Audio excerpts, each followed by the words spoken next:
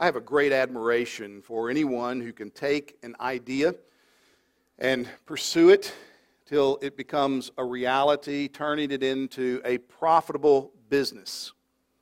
To see something that can be, and then to give yourself to making it come to be.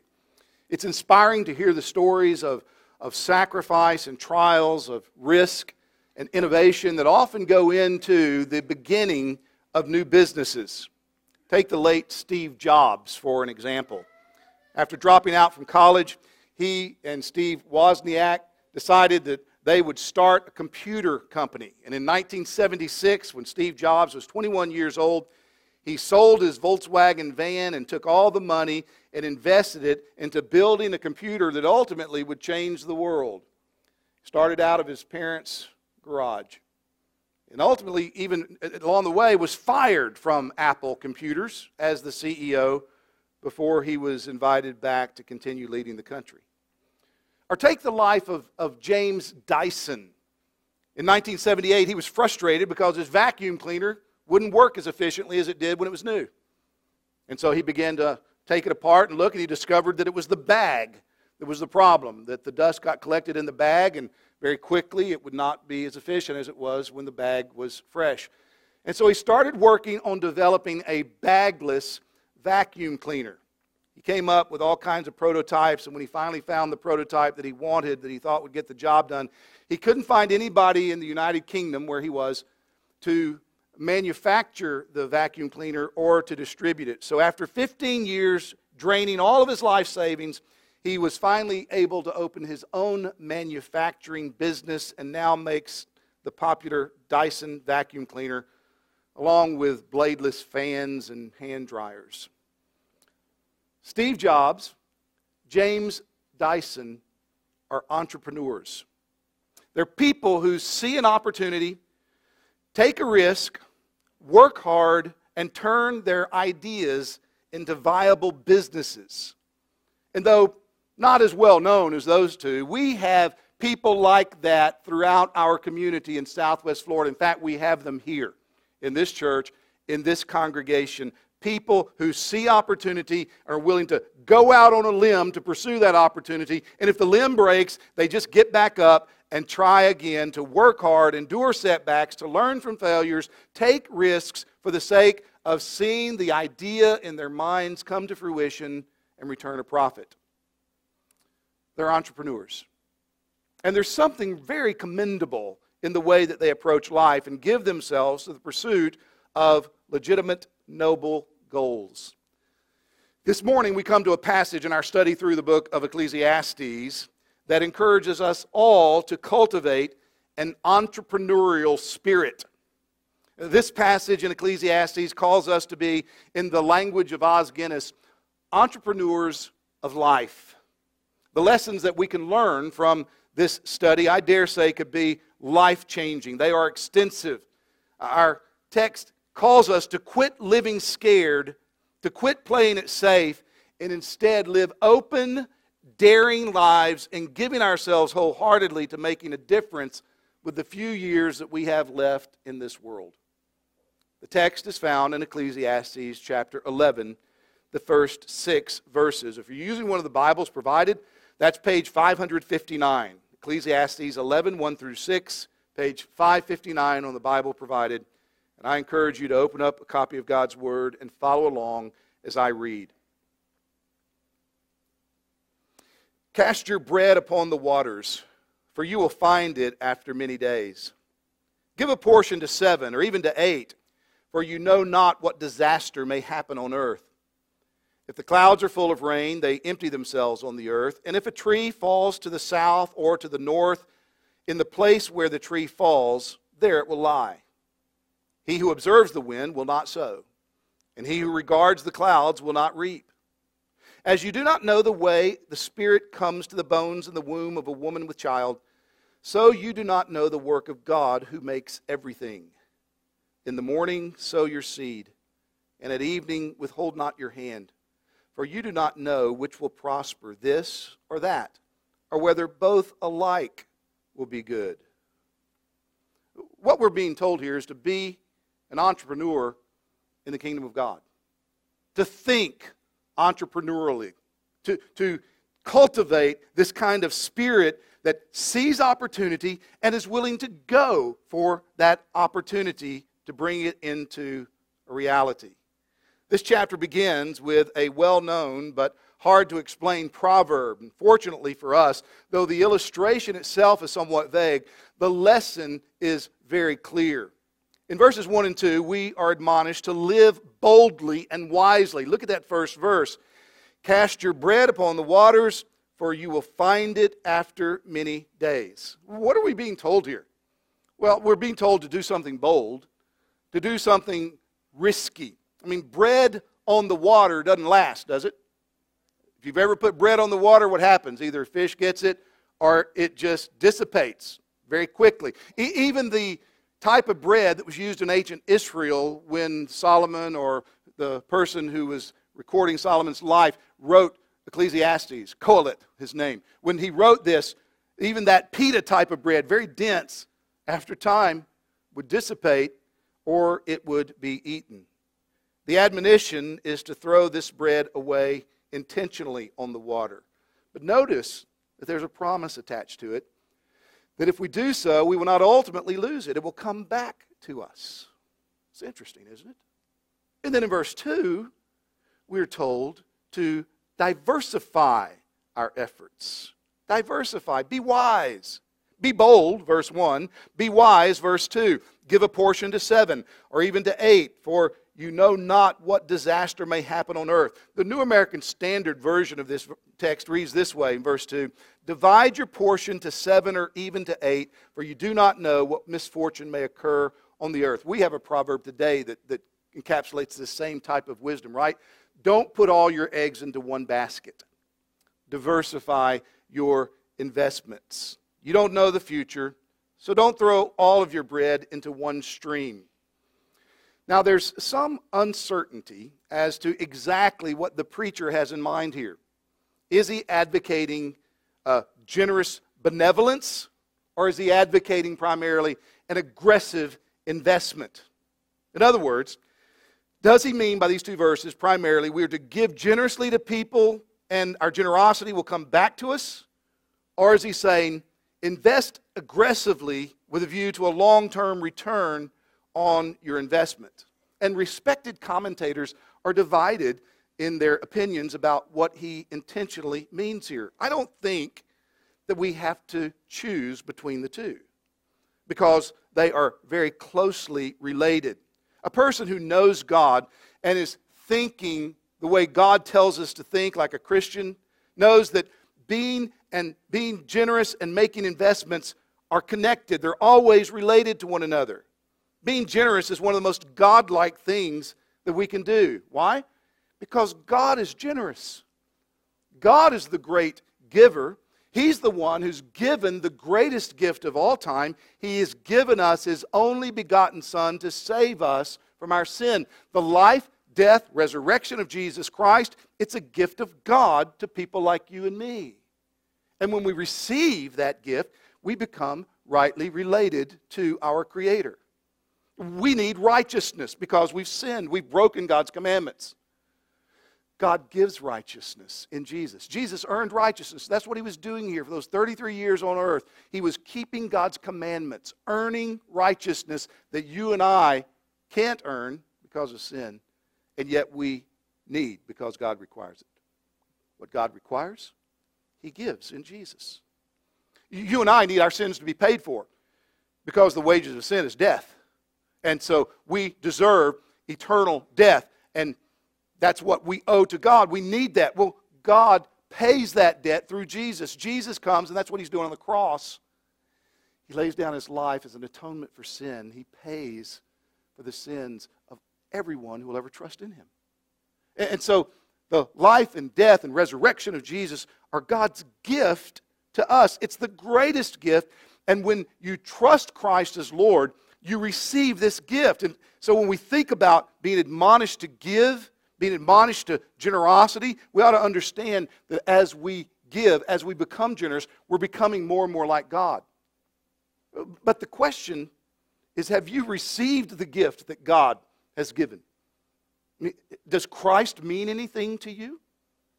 You can know all about Him, but if you've not by faith trusted Him, taken Him to be your Lord, if you've not turned away from your sin and acknowledged Jesus Christ as your only salvation, your only way to God, and embraced Him by faith, then you have not yet experienced this gift of salvation. And I would encourage you to do so today. And God brought you here today to hear this. There's a gift that He's given. And you may receive that gift by repenting of your sin and trusting Jesus Christ. And it's your greatest need. It would be a joy for me or anyone in this church to talk with you further about that, how this thing that God has done in Christ can become yours, how you can know you're rightly related to God through the Lord Jesus. God is the great giver. We see that in the gift of His Son. He's given us in Christ, the Bible says, all things. This is what the Apostle Paul writes in 1 Corinthians 3:21, that with Him we possess all things. As a result, people who know God seek to become like God and will also become givers. To be rightly related to Him is to grow more like Him. And as a person becomes more and more godly, it is inevitable that he will become more and more generous, more giving. I think this is what Jesus had in mind, at least in part, when He said, it's more blessed to give than to receive. We all know the blessings of receiving, the things that we like or enjoy or desire or need, and they're provided for us. We sense that blessing, but Jesus says it's even more blessed to give than it is to receive. When we give, we are exercising our dependence upon God for the thing that we're letting go of, we're now going to be without, and so we will need His support even more with the things that we're left with. But we're also, when we give, reflecting the very heart of God. We are being like God, and there's blessing in knowing the work of God in our lives that makes us more and more like Him. We're never to give as if we are entering into a business transaction with God. God, I've given you this, therefore you owe me that. Or if I've done this, then shouldn't I expect you to do that? And as if we are negotiating some type of trade arrangement with God. Though we should never have that mentality when we give, we should take God at His word. We should believe His word. So when He says, cast your bread upon the waters, for you will find it after many days, we should take that as God's word to us, God's assurance that nothing that we do in His name, nothing that we give away in His name is going to be something that we lose forever. I think this is exactly what Jesus teaches in Luke chapter 6, verse 38, when He says, give, and it will be given to you. Good measure, pressed down, shaken together, running over, will be put in your lap. For with the measure you use, it will be measured back to you. You can't outgive God. And as we give, we, trusting God, taking Him at His word, can expect that He will provide for us in exactly the way that Jesus describes it. So it's obviously right to give generously from our resources to meet needs. And as we do so, we can be sure that these acts of kindness and generosity done in the name of the Lord will not be forgotten by Him, but rather will result in blessing from God. But I'm convinced that Colett, the author, has more in mind in this text. I think he has in mind here an attitude toward life that is willing to take risks in order to get a good return. In one sense, giving away yourself and your resources to meet needs, to help someone, is indeed an investment. It's an investment. You don't know how it will turn out, but the promise of God is that it will not be forgotten. But in another sense, one important reason that we should seek to make a good return on our investments is so that we can be more generous. Have you ever thought about the fact that God intends for you to make money so that you can give money away? It's exactly what the Apostle Paul teaches in Ephesians chapter 4, verse 28. Listen to what he says. Let the thief no longer steal, but let him labor, doing honest work with his own hands, so that he may have something to share with anyone who is in need.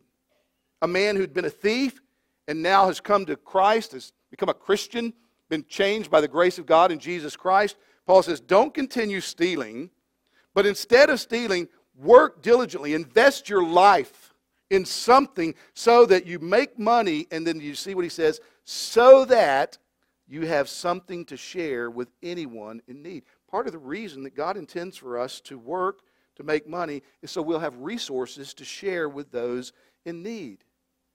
In this sense, to cast your bread upon the waters is an encouragement to make investments with a view of seeking a return.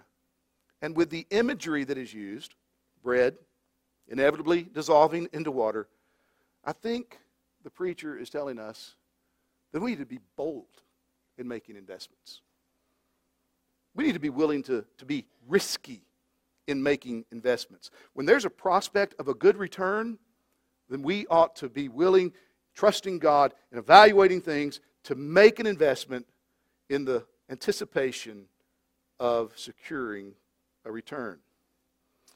In Solomon's day, one of the riskiest enterprises, investments, was sea trade.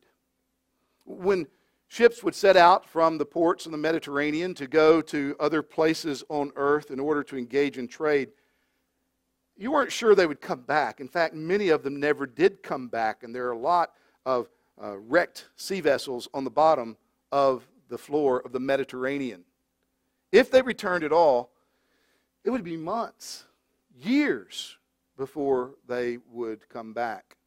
It was a lucrative business to engage in sea trade, but it was incredibly risky. 1 Kings chapter 10, verse 22, tells us about Solomon's own engagement in it. He had ships. He had a fleet of vessels in two different ports, and we read in 1 Kings 10:22 that those ships would return once every 3 years, bringing back gold and silver and ivory and apes and peacocks.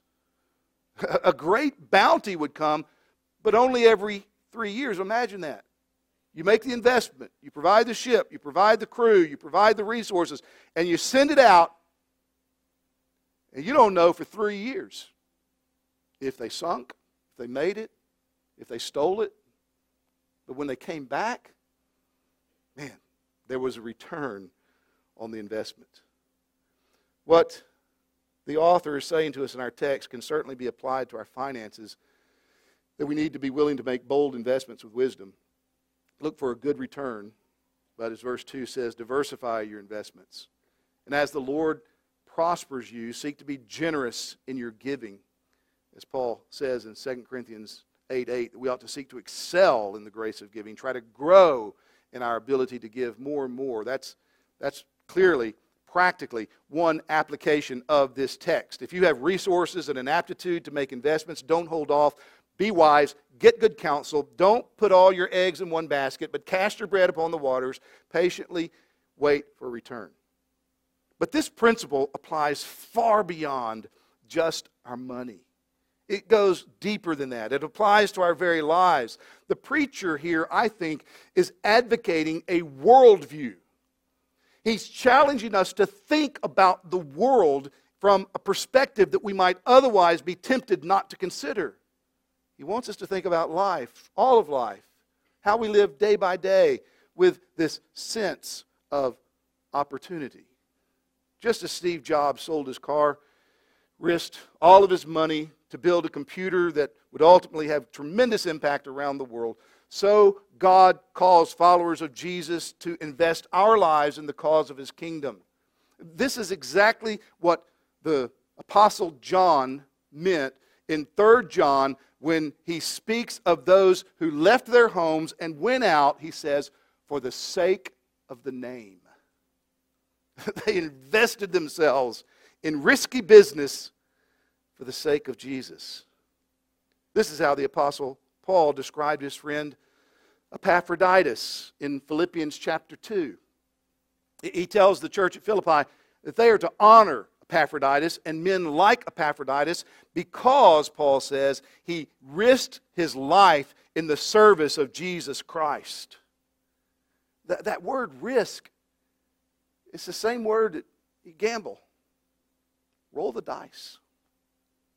And it's the same word that's used In Acts chapter 15, when the Jerusalem council sends Paul and Barnabas on their way with a letter that commends them as men who have risked their lives for the sake of Jesus Christ.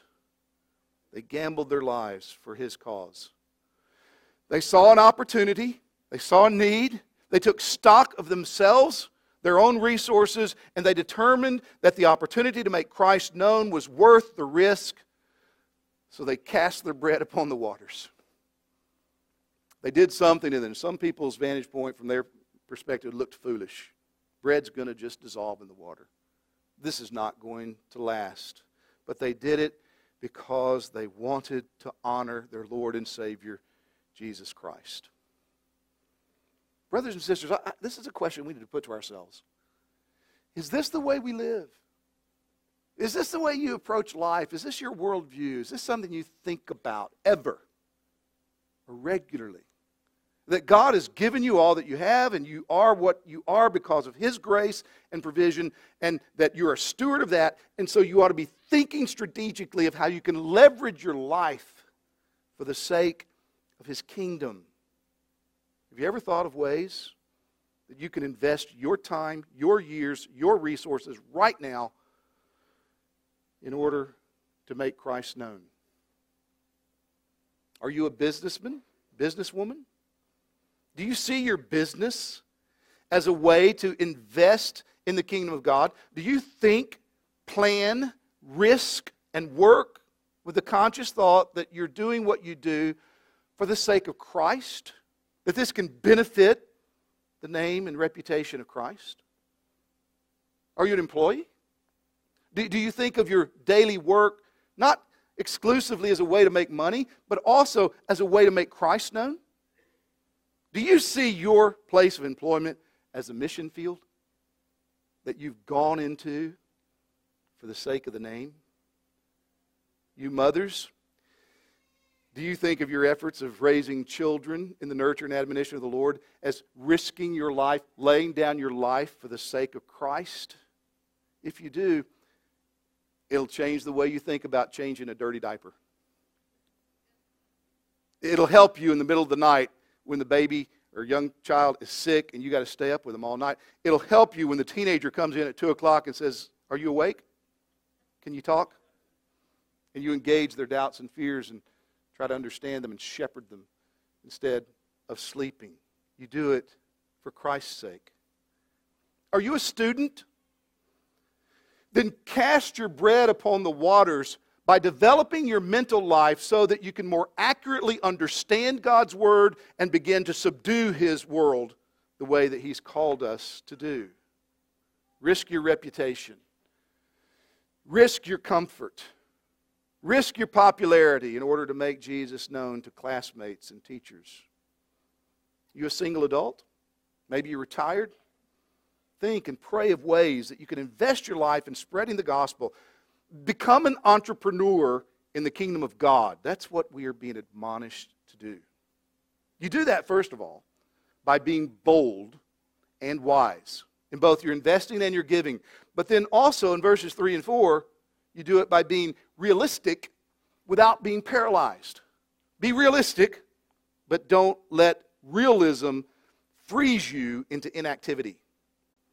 You know, as the Civil War was just beginning to take shape, many of the citizens, particularly in the North, had a very romanticized view of what this war would be like. The first major battle was fought at Manassas in Virginia, 25 miles southwest of Washington, D.C. It was on July the 21st, 1861. Residents of D.C. loaded up their wagons and actually traveled to Manassas with picnic lunches in order to watch the battle scene there. Some of them took their opera glasses so that they could get a better view. It was as if they were going to a theater. But by the end of the day, when the Union forces had been routed, they were retreating in disarray, bodies and blood were strewn everywhere. Those spectators were forced to come to terms with the reality that war is not entertainment, war is horror. They had to see the reality in order to understand what was really going on. And what Kohelet is doing here in our text is not calling us to a romanticized view of life where we think, oh yes, I'm just going to take everything I have, I'm going to invest it, I'm going to risk it over here in this cause. Rather, he is telling us that as we think about our lives and give our lives to an eternal cause, that we do so with our eyes wide open. So we read in verse 3. If the clouds are full of rain, they empty themselves on the earth. And if a tree falls to the south or the north, in the place where it falls, there it will lie. In verse 2, he's just said, we don't know what will happen on earth. We're not omniscient. But now in verse 3, he says, but there are some things we can know. And the things we can know, we need to think honestly about. He gives two illustrations to help us. We need to think honestly about reality and the things God's revealed that can be known for certain. Rain clouds deposit rain on the earth. When trees fall, they stay where they land, in their natural habitat, in their natural occurrence. When it falls, that's where it will lie. So you come across a tree that's pointing north on the ground, you can know the tree fell to the north. These are just simple, self-evident, reliable truths that we ought to take note of. They're examples of things about which we can be certain. We can count on them. We can know them. But the fact that we can know these types of things doesn't mean we can know everything of life. Everything that goes on. That's the point of verse 4. He who observes the wind will not sow. He who regards the clouds will not reap. You see what he's saying? There's some things you can know, and you ought to know them. You ought to be honest about them and acknowledge them and say, yeah, this is certain, this is sure, you can bank on it. But there are other things you can't know. Is the wind going to keep blowing? Is the rain going to rain a long time? And the things that you can't know should not be allowed to paralyze you in inaction. These, again, are the two examples that he gives from nature. He describes a farmer who's unwilling to plant because it's windy. And the ancient method of sowing a field was taking a bag with seed in it, and by hand you walk across the field and you throw it. And of course, if it's windy, too windy, what happens? The seed gets scattered in places that you do not intend. And so he's saying here, a man like that who is watching the wind will be fearful of having too much of his seed blown away, and so he'll just not plant. Or like a farmer who has his crops already in the field, and they need to be reaped, they need to be harvested, but he looks and he sees the rain, he says, oh no, if it gets wet, it's going to ruin. So I'm just going to wait, because it might rain. And so they are paralyzed into inactivity because of things that they do not know. These are examples that highlight a foolish way of living. Being motivated to do nothing by fear of the unknown. The wind might blow too hard. The rain might fall. This kind of paralysis is not limited to farmers. How many times have you hesitated to do something worthwhile out of fear? You know it would be a good thing to attempt, but you hold back because you think, well, it's just not the right time. It's not the right circumstances, not the right conditions. So you wait and you wait for perfect conditions, perfect timing. And as you wait, the opportunity just passes you by. It's like a baseball player who goes up to the plate and he's waiting for the perfect pitch. And he gets one low across the corner. And he gets another one across the other corner. And he gets one just right, but on the outside edge. And while he's waiting for the perfect pitch, he gets struck out. He never swings. You know, in 1927 and 1928, Babe Ruth led the Major League Baseball in home runs. You know who led the league in strikeouts those 2 years? Babe Ruth. If you're going to hit the ball, you're going to have to swing. And sometimes you're going to swing and miss. But the fear of missing can't keep you from ever taking a swing. I used to tell girls I coached in basketball, you will miss every shot you don't take. If you never shoot, you're never going to score. And you can be sure that every hesitancy to take a risk for the sake of Christ comes with a plausible excuse of why you should play it safe. It makes sense that you wouldn't swing.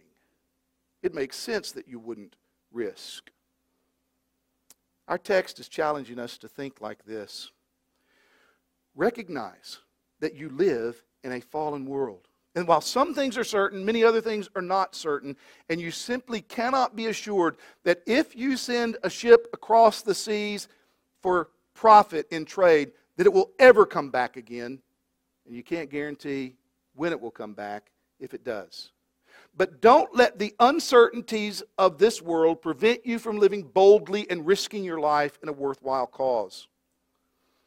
Leverage your life for the sake of God's kingdom. That's what we're being admonished to here. I mean, are you talented? Use your talents for Christ's sake. Do you have gifts? Offer them up for His service. Do you have time? Use your time to make Jesus known. Don't wait till you're older. Don't wait till you finish school. Don't wait till your kids are grown before you start risking your life for the sake of Christ. Do it now. Be bold and wise in both your investing and in your giving. Be realistic without being paralyzed. The last thing that we see in our text is in the last two verses, where we are admonished to work humbly and hopefully. Look at verse 5. And you do not know the way the Spirit comes to the bones of a womb of a woman with child. So you do not know the work of God who makes all things. Humbly admit there's just a lot in this world you don't understand. It is God's world, after all. He is the one who has made it. He is the one who's sustaining it. With all of our advanced technology, we still have to admit that the creation of a child in a mother's womb is in large part a mystery. It's amazing how the breath of life comes to that little baby. Like other works of God, even with all of our vast knowledge that exceeds that of the authors when he originally wrote this, there are galaxies still unexplored. There are micro-elements that have yet to be discovered. And as we humbly admit our ignorance, and we must admit also that God's the one who has created, who rules and overrules over all of creation by His own power, according to His own will. What we're being reminded of here is that we need to remember our place in this world. We're creatures made by God for God. He is our Lord and Master. We are dependent upon Him for every breath we take. Our lives belong to Him. So His Word, His will, should be what matters most in our lives. You know, accepting this point of view, accepting this reality, is one of the most important and beneficial steps that you can take in order to live well in this world. And parents, the sooner you teach it to your kids, the better off they will be. The world is not here for them. They are here for God. God's the one who created them. God's the one who's placed them where they are, made them the way that they are.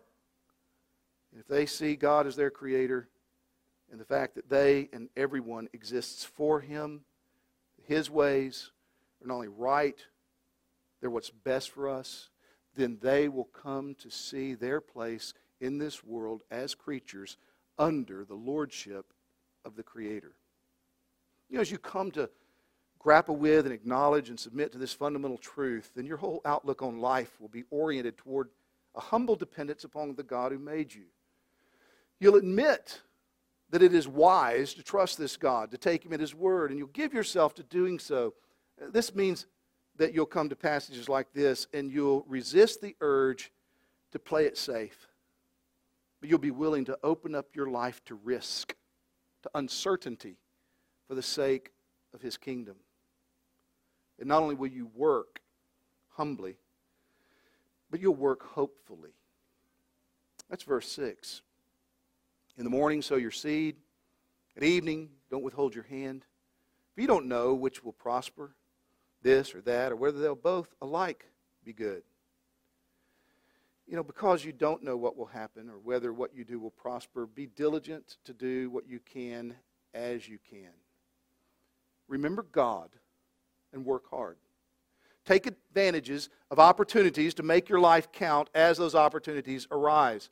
If your efforts result in lasting fruit, praise God.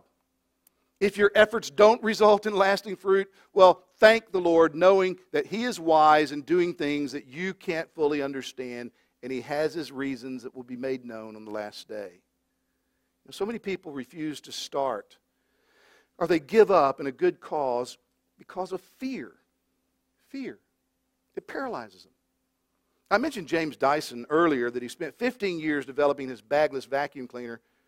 Do you know that over those 15 years, he came up with 5,126 prototypes that didn't work? He just kept going until he found the one that was exactly the way that he wanted it, and developed that world-famous vacuum cleaner as a response. God's the one who prospers the work of our hands. God's the one who makes us successful. He's the one who determines what efforts will prosper and what efforts will not. So humbly trust Him and work hard with whatever opportunities come your way. Some people let the uncertainty of success inhibit them from trying. But do you see that that's exactly opposite of what we're counseled to here in our text? It's because we don't know that we hear God speak in His Word what we do know, and we humbly and hopefully trust Him to prosper our efforts as He sees fit. You know, that had to be the mentality of the farmer that Jesus describes in that parable of the sower and the soils. I mean, this guy goes out, got his bag of seed, and he scatters the seed. Jesus says he couldn't have known how much of that scattering would result in a harvest that would be useful. In fact, the parable, Jesus says, that 3/4 of his seed didn't result in any harvest. It fell on hard ground, the pathway, fell on stony ground, so it just sprang up and died. It fell on thorny ground, so it sprang up and was choked out. No harvest. Only 1/4 of the seed that he scattered fell on good soil and produced a harvest. And yet he went out. He went out. He went out with the very mentality that we're being called to cultivate in our passage. Brothers and sisters, that's to be our outlook. Acknowledge our ignorance about things we cannot know and control or understand, and then humbly, hopefully, depending upon God, give ourselves to doing the things that we can for the benefit of His kingdom. And God calls us to be entrepreneurs in His kingdom, to take risks in order to make the Lord Jesus known. So again, I ask, are you doing that? Do you think that way? Young people, I want to ask you something. You may be thinking about your future, what you want to be. Have you thought about risking your life in the great cause of making Jesus known to people who are in the world today having never heard His name? What better way to spend your life? Would you think about that? Would you pray about that? Do you have resources that God has entrusted to you that you could leverage for the sake of Christ? If so, brother, sister, leverage them. You remember the story that Jared read earlier? Matthew 24? When Jesus tells about a guy who was wealthy and he has 3 servants, and he gives one of his servants 5 talents, a great deal of money. He gives another one 2. He gives another one 1. And those guys with the 5 and the 2, they had a lot more than the guy with 1. But rather than hoarding it, they went out, they risked it. They invested it so that they doubled their money. And when the master comes back, you remember what he said to them? Well done, good and faithful servant. But you remember the guy who only had 1? What did he do? I'm afraid. I'm afraid I might lose this. I don't know what will happen to me if he comes back and I have nothing. So I'm just going to bury it. I'm just going to hold on to it. I'm going to play it safe. I'm not going to risk anything. And when he comes back, he tries to use that as an excuse to the master as to why he just hoarded it. He says, well, here it's back. I haven't lost it. I didn't lose anything. Do you remember what the master said to him? You wicked and sinful servant. He says, you ought to have invested my money with the bankers, that at my coming I should have at least received my own with interest. We're being called to cultivate an entrepreneurial spirit outlook in how we live our lives. Brothers and sisters, we ought to spur one another on to do this. You might see something in others that they do not see in themselves. And as we think together about what God has done and the way He's made us, how He's positioned us, the opportunities He's given us, let's spur each other on to roll the dice for the sake of His kingdom. It's worth it. It's worth it. It's the way He calls us to live. Let's pray together. Our Father, we thank You for giving us Your word. We thank You for speaking to us in ways that disturb us and awaken us out of drowsiness and apathy. We ask that You would take Your word today, plant it deep in us, oh God. I pray that You would raise up from this congregation an army of men and women, young people, who will be willing to risk their lives for the sake of the name. Lord, raise up people from this church who will go to hard places to make Jesus known and will see it as an incredible opportunity. Raise up men and women, young people from this church that will be shrewd business people who will see their efforts in business as opportunity for the advance of Your kingdom. Raise up workers, employees in this church, employers who will recognize that the place where they spend so many hours a week is a mission field where they can represent Jesus Christ. We need Your help. And we will not live this way unless Your Spirit comes and works in us and creates in us this type of vision that is grounded in the goodness and the grace and the glory of our Savior. So, for Jesus' sake, hear us. Answer us.